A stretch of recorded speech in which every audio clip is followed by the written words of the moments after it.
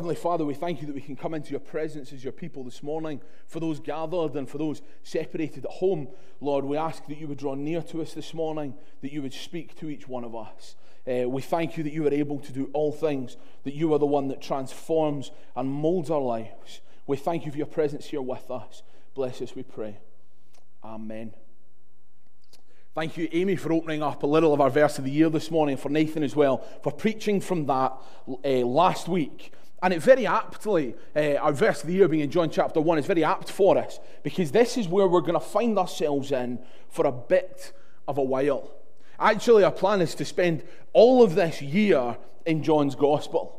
We're going to break it up a little bit, so that over the holiday times, we're going to have whoever's speaking will be speaking on whatever's laid on their hearts. But we're going to go on a journey together through the Gospel of John over this coming year.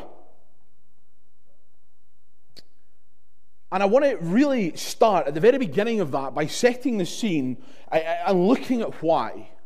Why and what is the purpose for us as Hamilton Baptist Church in 2022? What is the purpose for us to spend an entire year in one book of the Bible?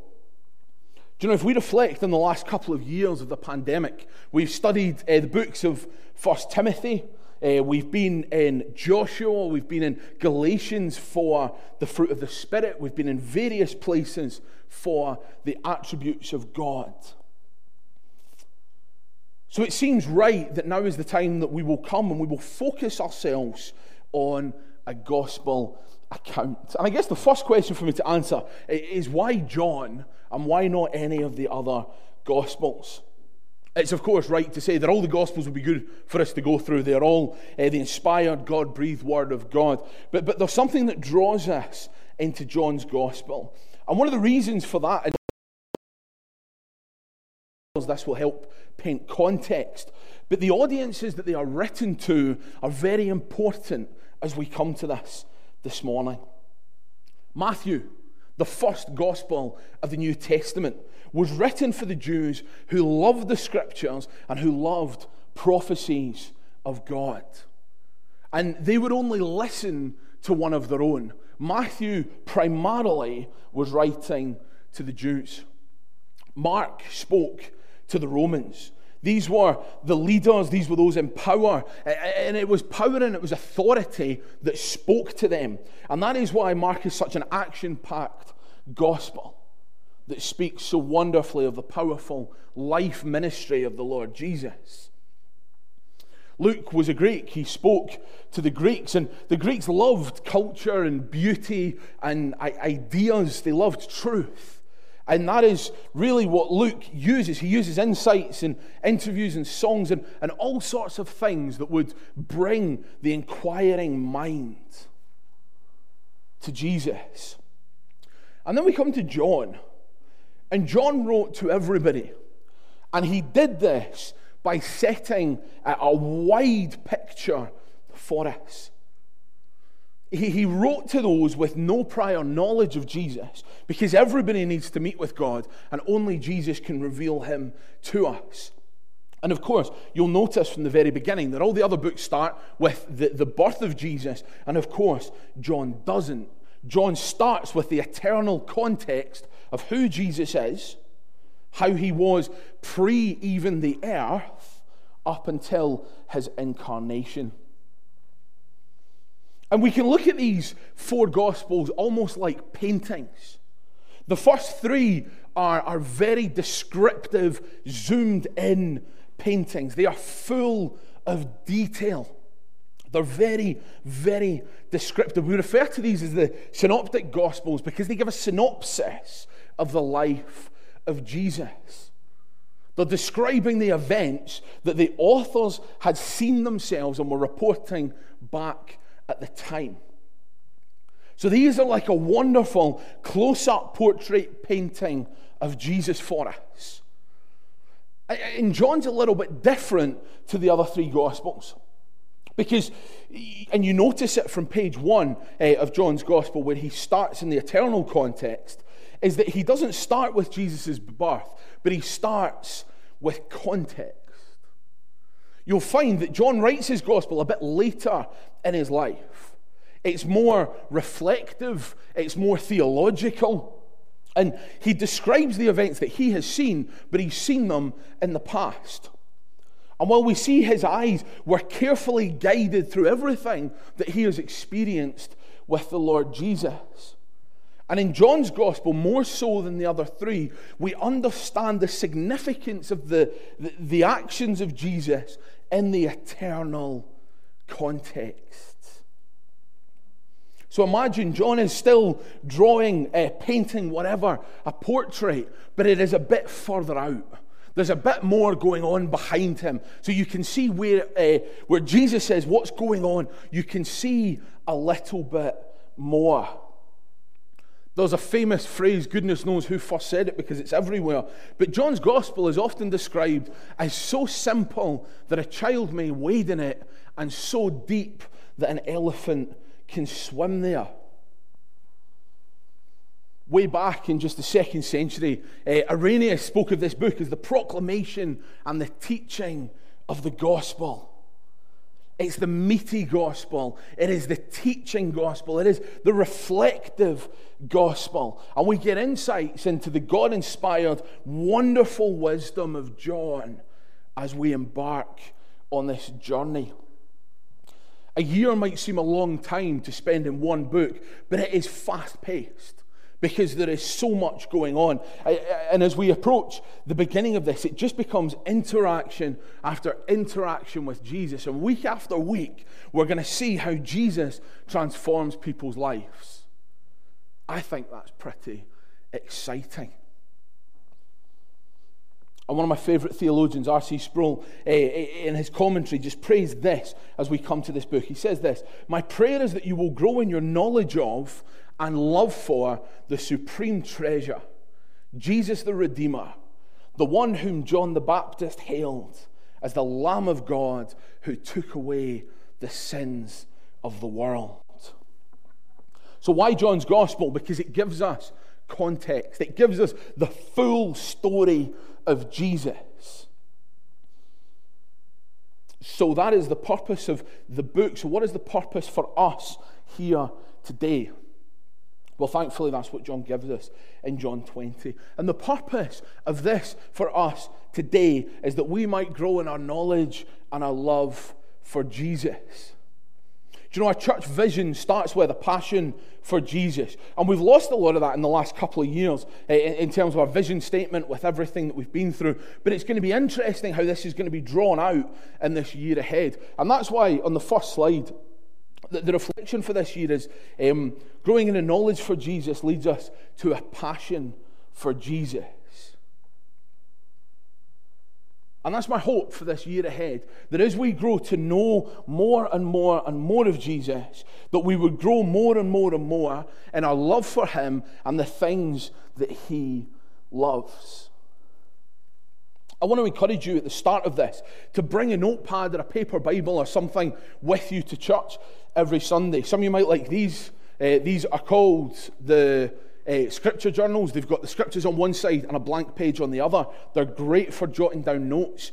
But as we work our way through this book, and as we have many different men stand here and bring God's words to us, if you start from next week, when Nigel Heath will open the beginning of John chapter 1 for us, you will have a full book. You'll have your own commentary in a year on John's Gospel. I think that would be a wonderful thing for everybody to do, to take note of, and then to come back and to look at. And it's one of the unique places we find ourselves in with the fact that we don't have a senior pastor at the minute. It means that there will be many different voices standing here. And I really enjoy that. I really enjoy us having one series with lots of different voices, because we get to hear those different voices all singing from the same song sheet, but all the way along we just pick out little gems that we hadn't heard before, new pieces of wisdom and things that will help build up such a rich picture ultimately of our Lord Jesus. So the two purposes that John lays out for us very simply. Firstly, that you might believe. It is not necessary for us to physically see Jesus to believe. I'm sure we've all spoken to someone that said, if I could just see him, then I would believe. If I could just touch him, if I could just watch him do a miracle, then finally I would believe in him. But of course, we know that that isn't necessarily true, because many thousands physically saw Jesus, and yet not all believed. Of course, many didn't believe, and many, to the complete opposite, hated him that much that they killed him. Seeing is not necessarily believing. Of course, it would have been the most wonderful thing. It would have been the most wonderful thing to be a first century disciple. Well, it wouldn't have been wonderful because it ended badly for a lot of them, but it would have been great to have been there and seen Jesus in the flesh and followed him as he spoke. But we can't.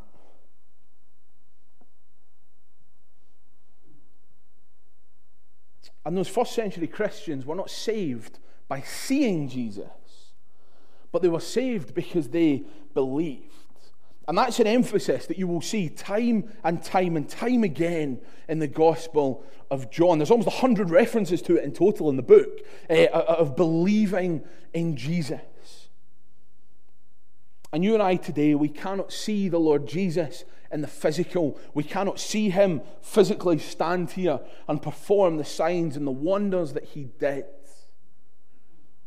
But there is a record. And it is given to us in the form of the God-breathed words. And as Paul tells us in Romans 10:17, so faith comes from hearing, and hearing through the word of Christ. But of course, that belief is not just a belief that Jesus is who he says he was. That belief isn't just a belief in the fact that Jesus could do miracles. It wasn't enough just to affirm that, yeah, Jesus was different. It wasn't enough just to say Jesus is supernatural, or even that Jesus is capable of doing the things that he did. But of course, we are saved by believing in the divine, eternal, redeeming Savior of the world. The signs and the teachings and everything laid out in all of the gospel accounts for us are proof of the deity of Jesus. They are proof for us of who this man is. And they're important for us. They're not exhaustive. We're told that. There is far, far, far more. There is far more people that encounter Jesus. There will have been far more miracles performed. There will have been far more things taught. But what we have is enough. The life and ministry of Jesus would simply be too rich for anybody to try and write out every single bit of it. But everything that is necessary for our salvation is laid out for us in Scripture.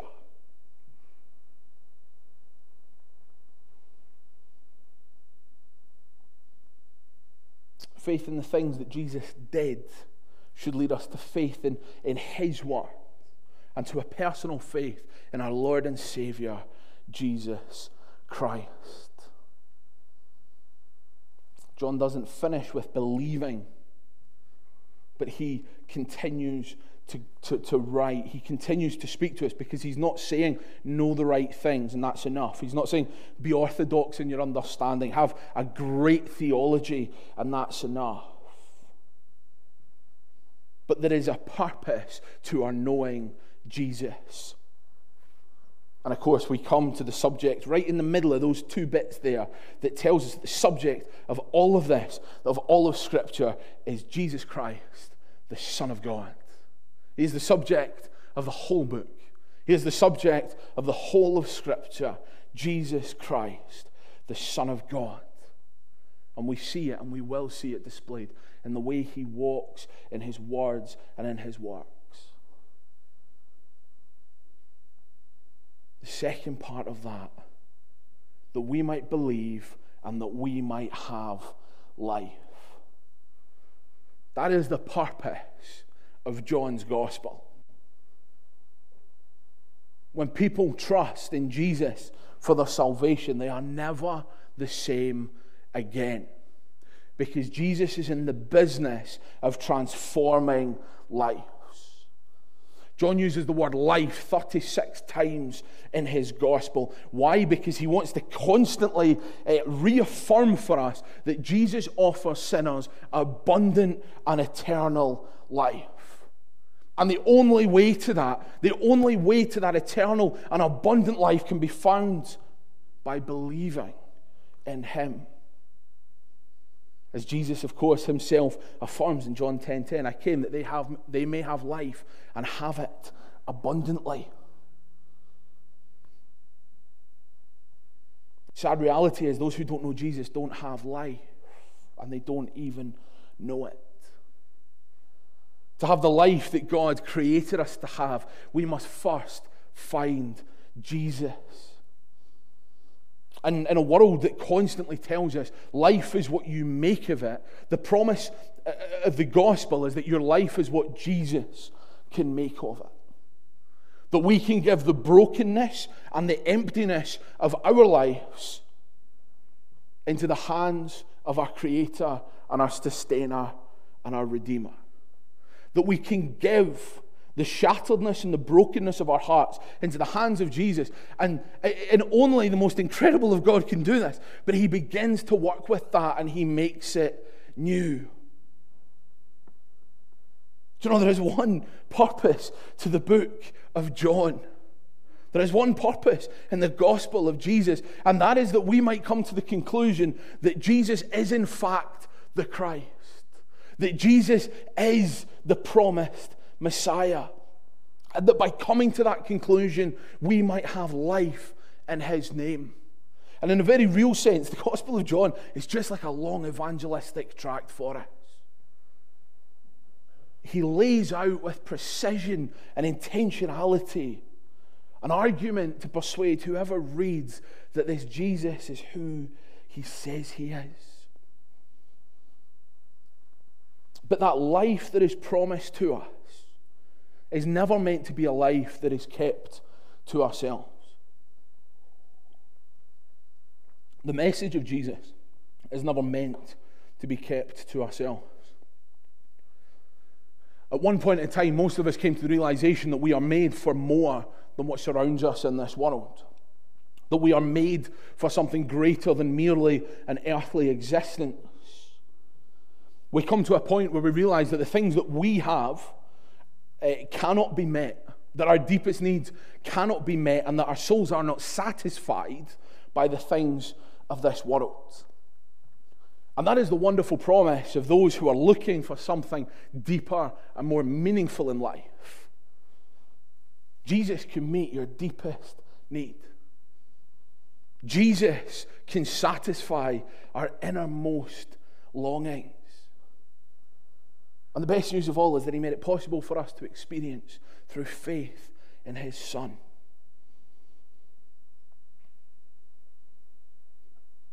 One of my main hopes as we spend time in John's Gospel and this time ahead is it would force us more to look outside our own four walls. I hope that John's Gospel is both uncomfortable and boundary pushing for every one of us. Why? Because Hamilton and Scotland desperately need Jesus-loving, Jesus-sharing disciples. Jesus told his disciples in John 9:4, we must work the works of him who sent me while it is day. Night is coming when no one can work. There is a time that is coming that this world will end. There is an urgency to the message that John brings us. There is an urgency to the gospel message that there is to believe and have life in Jesus. There is an urgent message for a sin-sick world. And if we're honest, Scotland needs it most urgently out of just about any country that exists.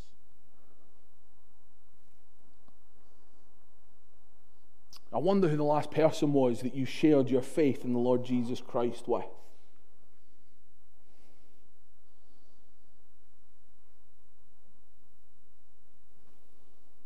And here's why it matters.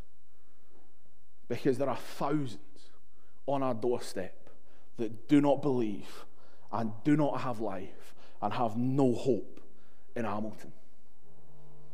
And that burdens our Lord Jesus. That burdens the one who came to seek and to save the lost. It burdens him so much that he gave it to us as our mission to go forth with.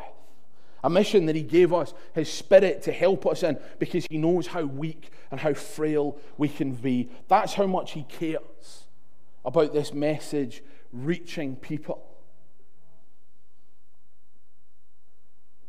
One of the biggest problems we see in the church in this nation is, and across the West, is we're so quick to be self-absorbed.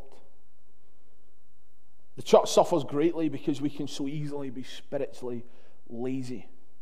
We're so much quicker, if we're honest at times, to reach for our TV remotes before our Bibles.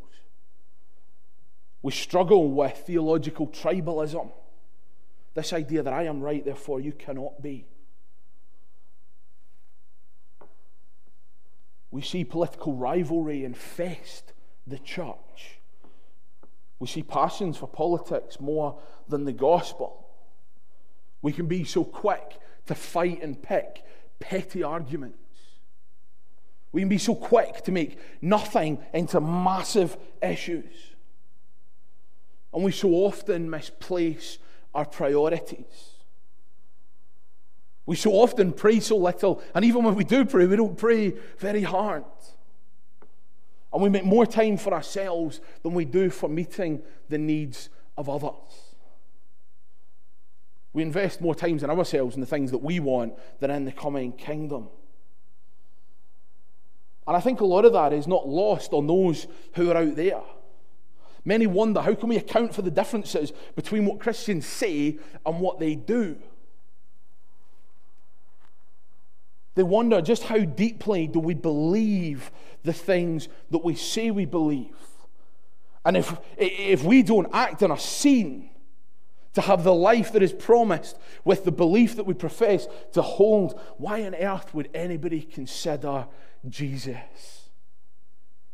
Too right, you would think. Maybe church just isn't worth the time it requires.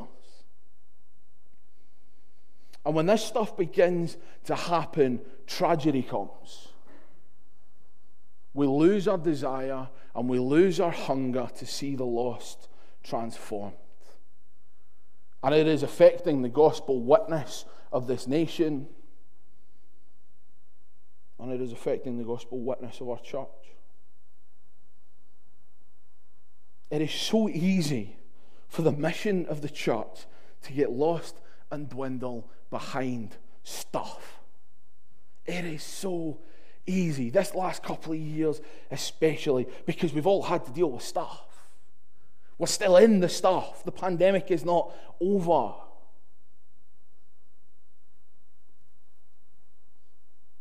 But as Jesus outlines for us in John 12:26, if anyone serves me, he must follow me. The Westminster Confession tells us that our purpose in life is to glorify God and enjoy him forever. And with our purpose is our mission, and our mission is to take the gospel to all nations. And if we start at home, friends, we need Jesus, and Hamilton needs Jesus. And we have that message. We have that message of hope in our hands. Would this year, as we come to John's Gospel, be the year that we sense that call for all of us to a life of mission? Would it be the year that we get serious about local mission, and not just church-organised activities, but local doorstep conversations with neighbours and colleagues and friends type stuff? Because each one of us is called to that life if we have belief and life in Jesus. When you just take a moment, as we will look at in a lot of depth in the months to come, Jesus' method for evangelism in John's Gospel, we see that he spoke to people and he met them where they're at. In the first chapter of John alone, we see 5 instances in which Jesus won individuals to himself through talking to them. Andrew and John were one after a long afternoon with Jesus. Andrew brought his brother Peter, and Jesus enlisted him as one of his followers. Jesus won Philip with the words, "Follow me." And Philip in turn found Nathanael, and Jesus enlisted him. We see in chapter 3 the explaining of the gospel to Nicodemus. We see the sinful Samaritan woman at the well come to Jesus because he meets her where she is at. We see him meet a nobleman and he comes to faith in Jesus. We see laid out for us a pattern on which our Saviour himself won souls to himself. Scotland desperately needs gospel urgency from his people, and there is no exemption and no exception from that. And we will sense that as we read together John's gospel. Maybe everybody in your life knows of your faith. Maybe your family and your friends, neighbours, students, colleagues, friends, whoever it may be. Maybe you've been greatly blessed to see many of them come to faith, and that is wonderful. We pray that this message will be one that says, keep on going. Or maybe you're in the place that nobody has a clue about your faith because it couldn't be any more tucked away and hidden. Well, my hope is that this year, as you are empowered by the Holy Spirit, you would be emboldened to stand for Jesus. And that burdening that is on the heart of our Saviour would burden us. And would this be a church that is full of our neighbours and our friends and our family coming to know the Lord Jesus Christ? Because that's the impact that truth can have. Truth transforms us. Truth makes us more and more like Jesus. And his heart breaks for the lost. I love the proclamation in John 1:29. Behold the Lamb of God, which takes away the sin of the world. That is our God, the Lamb of God, who takes away the sin of this world. Do you know, it's not easy being a follower of Jesus. It is costly. And we'll see that as we journey through this gospel together. The early Christians knew that following Jesus was costly. But my prayer is that our love for our Saviour would grow and our burden for the lost would grow.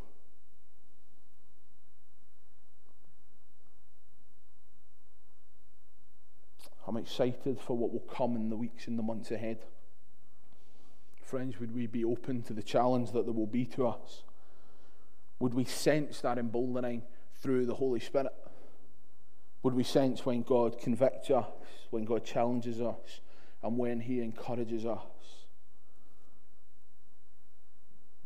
Because the strength that we need for this life is found only in him. Let's pray.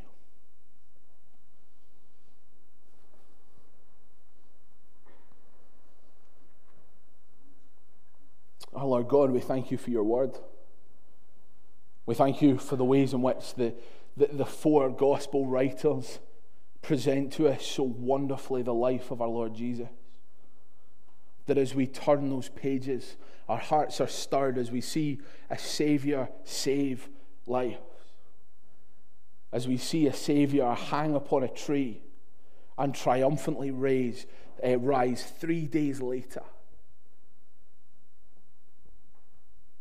That our Saviour stood in our place. That the punishment that was mine is now not mine, it is his. And we thank you that by faith in that Saviour, we have life. Lord, would you help us to live in that new life? In your name we pray. Amen.